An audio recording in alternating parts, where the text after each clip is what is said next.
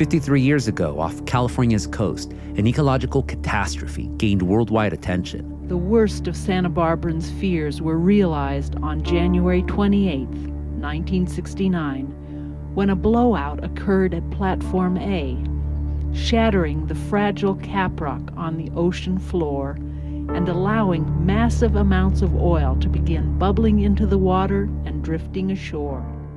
The state's largest oil disaster shocked the nation into action. The creation of the Federal Environmental Protection Agency, the passing of California's Environmental Quality Act, the Federal Environmental Protection Act, and a day to reflect and learn about environmentalism, also known as Earth Day. But in a world where climate change is ravaging the Earth, what good is just a day anymore?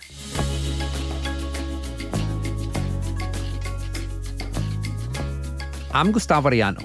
You're listening to The Times, daily news from the LA Times. It's Tuesday, April 12th, 2022.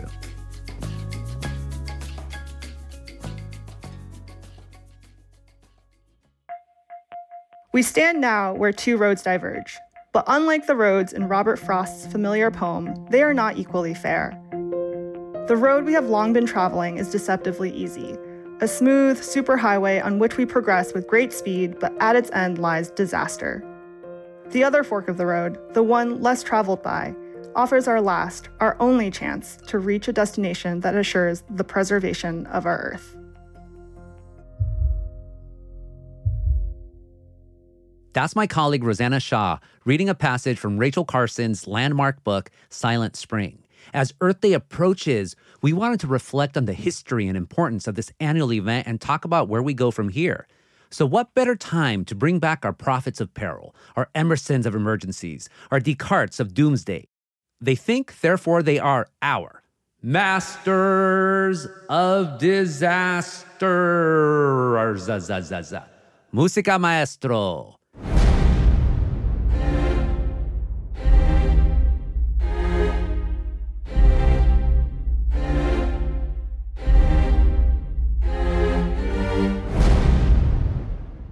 Sitting as always in the earthquake chair is Ron Lin. Hey, Ron, who do we thank for the lack of any big quake so far this year? Not you, because the last time you mentioned a lack of big earthquakes, we just had one like a month later. Uh-oh, I jinxed it. Damn it, I always do that. On the wildfire wing is Alex Wigglesworth. Alex, since water is the opposite of fire, can you make it rain? I wish. We'll get there one day. And joining us anew is our Cassandra of the Coast, Rosanna Shaw. So how was that conference of crustaceans you cleverly canvassed in Cabo? I think it would be shellfish of me to talk about that when we're supposed to be talking about Earth Day. Boom, touche. Thank you all, as always, for joining us. And Rosanna, let's actually start with you. Reading Silent Spring, take us back to the 1960s. What kind of state of mind were we in leading up to the creation of Earth Day? Three things come to mind when I think of the sparks that ignited the modern environmental movement. One, obviously, was Rachel Carson's Silent Spring, which really helped the public think about how everything on this planet is connected. Before this book, it was, the post-World War II era. Chemicals were the miracle of science. Frankly, our town has gained a lot by the coming of the nylon plant. In every way, our town is a bigger and better community. Industrialization was our economy booster, and we were just starting to learn seemingly simple concepts like food chains and ecosystems. And these concepts, I might add, were being debated and questioned publicly by major corporations and industries, not unlike the way climate change science continues to be debated today. There was a motto at the time: dilution is the solution to pollution, and Silent Spring really made us reconsider that frame of mind. Dilution just means the problem reaccumulates elsewhere. There was also the Santa Barbara oil spill in 1969 and this stunning fire in Cleveland where a river quite literally went up in flames because there was so much trash and chemicals in the water that the river caught fire. These events shocked us into seeing just how rampant our disregard for the environment was at the time. We take a lot of our environmental protection laws for granted today, but back then we were just dumping chemical waste into rivers and the ocean. Pesticides like DDT got fogged all over beaches and farms, and the smog, as anyone growing up in LA would remember, was just awful.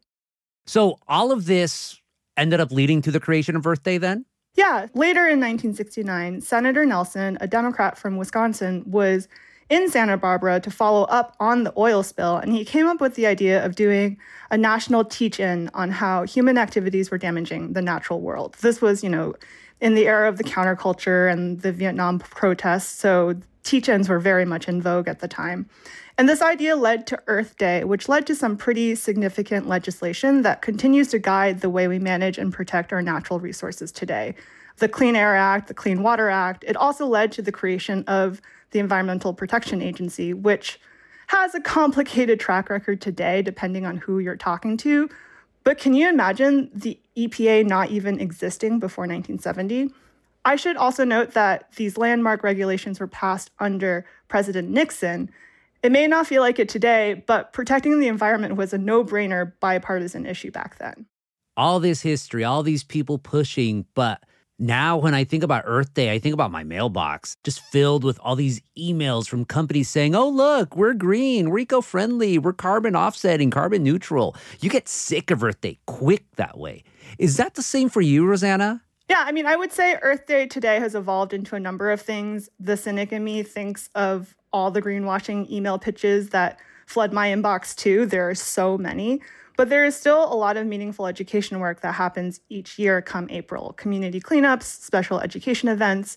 I noticed that a lot of environmental campaigns and big policy decisions also often get pegged to Earth Day. So even though we should be thinking about these issues every day, not just once a year, it is important to acknowledge that Earth Day has become an important way to check in on these issues at least once a year for folks who aren't engaged all the time. And it's not just about buying more stuff that is quote unquote sustainable.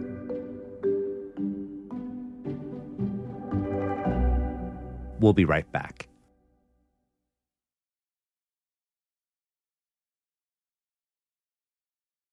So, Ron, we're talking about Earth Day, and the campaign every April sort of reminds me of Shakeout, the day we're supposed to pay attention here in California to earthquake prevention and safety, but no one does. What day is it supposed to be again? I forget. It's every third Thursday in October, which is usually around my birthday, so it's easy for me to remember it. I always actually thought that it happens to be around the anniversary of the Loma Prieta earthquake, the World Series earthquake from 1989, but the real reason is actually quite boring. The first one happened only in 2008, and it was in mid-November, and the schools were like, mid-October is actually a better time for them, so wah-wah, that's the reason why. But the anniversaries actually, for me, are helpful because I can almost peg any time of the year to an earthquake. It's a helpful reminder that any month could be a time for an earthquake. I mean, there is this kind of myth that there's an earthquake weather of it happening during hot weather, but that's not true. We've had earthquakes in the winter time too. If you give me a month, I can give you the name of an earthquake that has happened before. Welcome to Give a Month and Ron Lin Gives You an Earthquake. First up, we have the Times host and columnist Gustavo Arellano. June. There was the Landers earthquake of 1992 of magnitude 7.3 that shook up the Mojave Desert. Next is Rosanna Shaw, coastal overlord and pun master. September, the two quakes in Mexico, the 1985 and the one from 2017. And that's it for Give a Month and Ron Lin Gives You an Earthquake. Tune in next month for Ask Rosanna How She's Doing, and she'll ruin your day with a terrible joke. Wow, we're going to take this show on the road one day, Ron. But Alex, so there's a Shakeout Day, there's an Earth Day. Is there a day where we just think about just wildfires? And doesn't the idea itself kind of sound silly? Sure, there are wildfire awareness days, although I'm not sure that any of them are widely observed. California actually has a wildfire preparedness week in early May. We said in the past, and I'm going to bring it back today, we provide the offense. You need to provide the defense. Make it so your home can be defendable. I would say awareness really starts building in August and September when half of the state is on fire and it's dark outside at noon because of the smoke. It's inescapable. But Earth Day is also about raising awareness about the conditions that are making disasters like wildfires worse, which definitely doesn't hurt. And when it comes to mitigating fire risk in particular, there are a couple laws that can be traced back to the momentum generated by that first Earth Day that Rosanna was talking about. Like, aggressive logging has made wildfire risk worse in many of California's forests by removing the biggest, most fire-resistant trees. Large areas were clear-cut and replaced by these tightly packed, even-aged, single-species plantations, which burn really easily and are more vulnerable to drought and pests. But pressure from environmental groups led to big changes in the 1970s. The California Forest Practices Act of 1973 created a new state board to oversee the timber industry and directed it to impose rules on logging operations on privately owned land. And then the National Forest Management Act of 1976 directed the U.S. Forest Service to regulate timber harvesting on federal land, including limiting the size of clear cuts. Ron, what kind of these actions by the state, shakeout, wildfire preparedness week or whatever, does that actually help us to try to mitigate for these things or try to plan for these things? Actually it does. Sometimes politicians will want to hook to sign legislation or anything. And the two quakes that kind of have stuck in our memory for many Californians, it's the great 1906 San Francisco earthquake, which happened on April 18th, just a few days away, and it destroyed much of the city. The Loma Prieta earthquake, or the shakeout day in mid-October, those seem to be like the big dates. So 9 years ago, San Francisco passed its own law requiring apartments to be retrofitted, timed to the 1906 San Francisco earthquake. And 7 years ago in LA, Mayor Eric Garcetti signed into law rules requiring vulnerable apartment and concrete buildings to be retrofitted. So they end up being good deadline dates to get in major pieces of legislation. Yeah, but part of me is you have these days and these weeks, even though we live in an era where these disasters are around us. Wildfire season is now all year, Alex. Earthquakes, as Ron always warns us, and none of us listen, could happen any day. And then Earth Day, Rosanna, hey, yeah, we got to keep the forest, we got to keep the hills, protect the condor. But when I think of environmental pollution, I'm thinking of working class communities, kind of like where, in the port cities where my dad worked. I grew up a baseball throw away from the 901 freeway in Anaheim. It's poor folks who have to live with these consequences of climate change. So, Rosanna, why should we keep Earth Day? Why can't it be Earth Month or celebrate Earth every day, man? Yeah, I struggle with this because a lot of good has come out of Earth Day, but the movement has not arguably evolved in a way that is inclusive of how people think about the environment today. Earth Day, to be blunt, was a pretty white movement. The modern environmental movement was anchored by people who could afford to care about the environment, people who had the privilege to pick which neighborhoods got more trees and clean air. If you look at the environmental pollution legacies today, we have created a system that essentially allows for sacrifice zones. But it has been encouraging to see more focus recently on the environmental burdens and injustices placed on predominantly non-white, lower-income communities. I'm starting to hear from a lot more people within the traditional environmental space who are rethinking what it means to truly have resilient ecosystems and resilient social systems, and really recognizing that this is all interconnected. There has also been a super interesting shift in the way we're now talking about conservationism and the role of people within nature.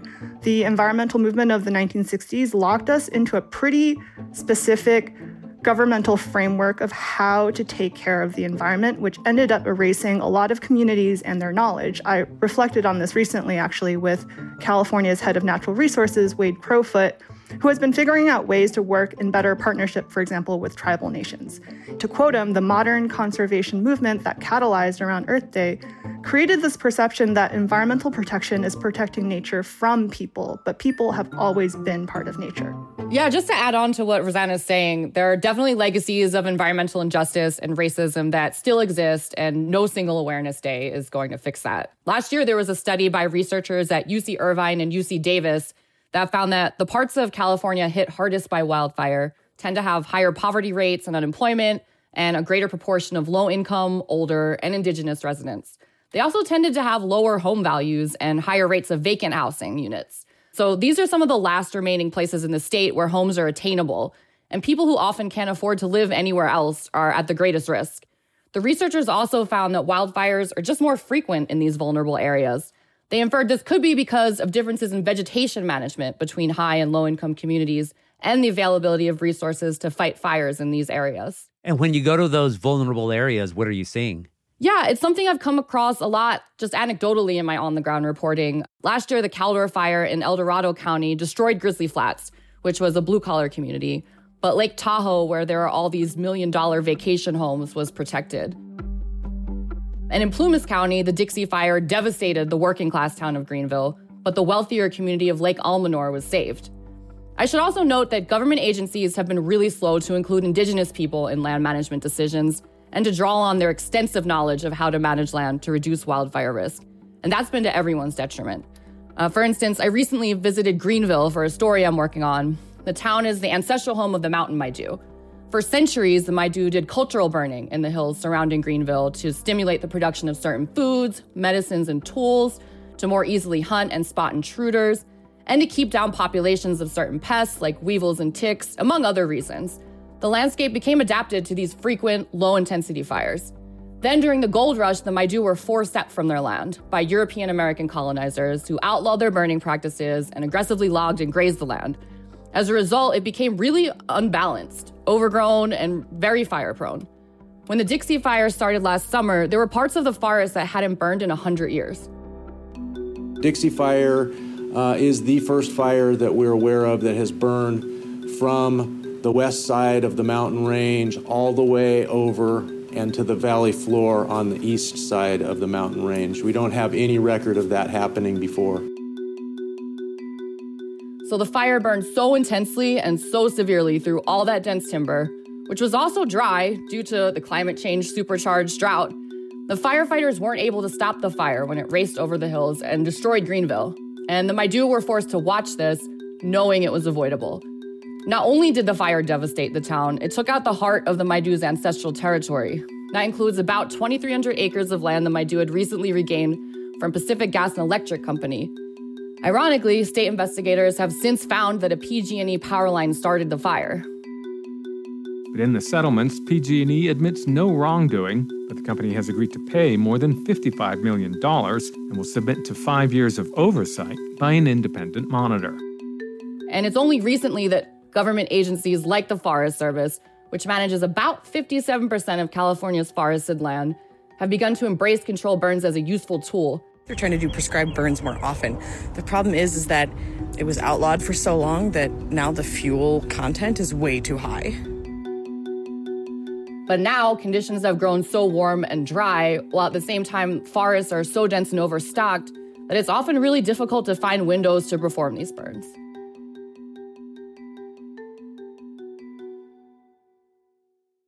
Hearing all of this, Alex, hearing just all these different approaches that we've done in the past that were good, or in the past that were good and we've just completely forgotten, it reminds me of that Rachel Carson quote from Silent Spring that Rosanna read earlier about roads we can take. So for everyone, what's the road going forward that we should take, especially regarding Earth Day? I can't speak as much to Earth Day, but I can speak in parts to both earthquakes and actually public health too. In terms of earthquakes, as COVID is receding from being the existential crisis that it kind of felt like in the first 2 years of the pandemic, it's still with us and we still need to pay attention to it. There are things that we need to get back to. So like one of the things that the mayor, Eric Garcetti, never really resolved is this issue of steel skyscrapers, that there are many of them in the city of LA that have not been assessed and they're not required to be retrofitted. And it is plausible that steel skyscrapers could come tumbling down in a quake. And there's a number of other things. There's lots of suburbs throughout LA County and Southern California where there's not a requirement that they be retrofitted. So those are some of the things to be worried about. But speaking of days or weeks, early April is actually Public Health Week, and it's being used by LA County to highlight the years of environmental pollution in East LA caused by harmful chemicals spewed out by the battery recycling facility Exide Technologies. And what the county is doing is they're trying to give more support to children or family members with developmental delays and assist them in terms of providing care. And so these are the kinds of situations in which stuff that doesn't really get that much attention can get some added boost from an anniversary. A road of retrofitting. I like that. Alex. Yeah, so when it comes to the wildfire piece of it, people's relationship to wildfire is really dependent on where they live. The things someone might consider doing to reduce wildfire risk if they're a landowner near a wilderness area. It's very different than the things someone might do if they live in downtown LA. So I'd say the most universal wisdom would be to do anything you can to play a part in slowing and mitigating climate change. And probably most importantly, elect representatives who care about these issues and will do their part to listen to the science and try to rein in big corporations who are by far the worst polluters of them all. And that includes representatives who value indigenous knowledge when it comes to land management decisions and understand that the way we manage forest lands does play a role in how severely and intensely wildfires burn through them. So, road of reality check. Rosanna, what about you? Yeah, I mean, we have a lot of work ahead of us, especially with the acceleration of climate change and the fundamental changes we need to be making as a society, especially through the lens of making sure that going forward, we are distributing the way we change more equally. And this isn't easy, but we shouldn't lose sight of the fact that we have done this before. Earth Day proved to us that systemic change is possible. The changes that were made back then weren't perfect, but imagine how much worse our environment would be today without them. There's a quote from the first head of the EPA in 1970 that I often think about. He said that, quote, "Even if all of our waters are not swimmable or fishable, at least they are no longer flammable." So in other words, everyone, take the road less traveled, the true environmentally safe one. Just don't stop by woods on a snowy evening. None of you like Robert Frost, do you? Okay, whatever. We'll be right back.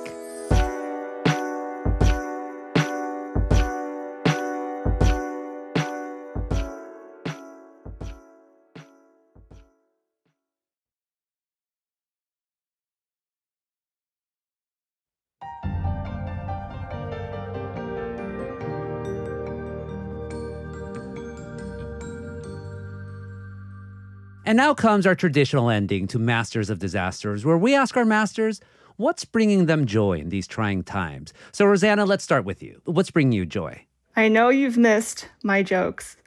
Gustavo, what did the Buddhist say to the hot dog vendor? Catholic.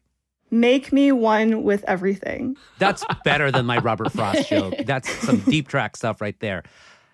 Alex, what's bringing you joy? Yeah, so I recently moved to 29 Palms, and I actually have baby desert iguanas in my backyard. And it's a big deal for me because I actually had a pet iguana growing up because my mom was allergic to dogs. So I never thought that there would just be like wild iguanas running around outside my house. Yay, desert iguanas. And then finally, Ron, what's bringing you joy? So I'm planning a trip out to New England this summer for a friend's wedding. And so one of the things that we're excited to see is to check out the two types of lobster rolls. I guess there's a Connecticut-style lobster roll and a Maine-style lobster roll. And so we're going to figure out which one's better. Rosanna, do you have anything to share on lobster rolls and what's better or not? I'm from Massachusetts, so I will remain neutral in this debate. Let's go to Alex, who's from Philly. Maybe she has an opinion. I don't think we have lobster rolls in Philly. Well, Ron, you're going to have to be our scout and report to us when you come back. Ron Lin, Alex Wigglesworth, Rosanna Shah, as always, thank you so much for being on this Masters of Disasters. Thanks. Thank you. Thank you.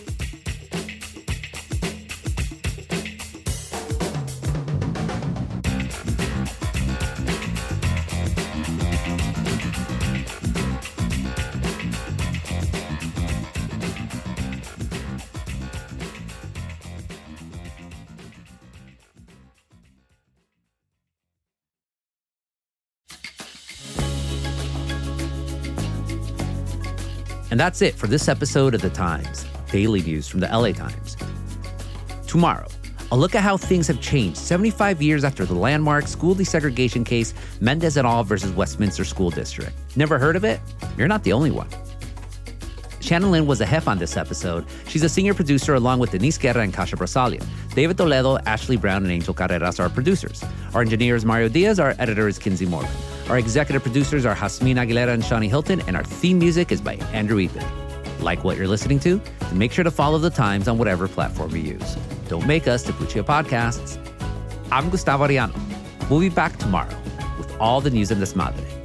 Gracias.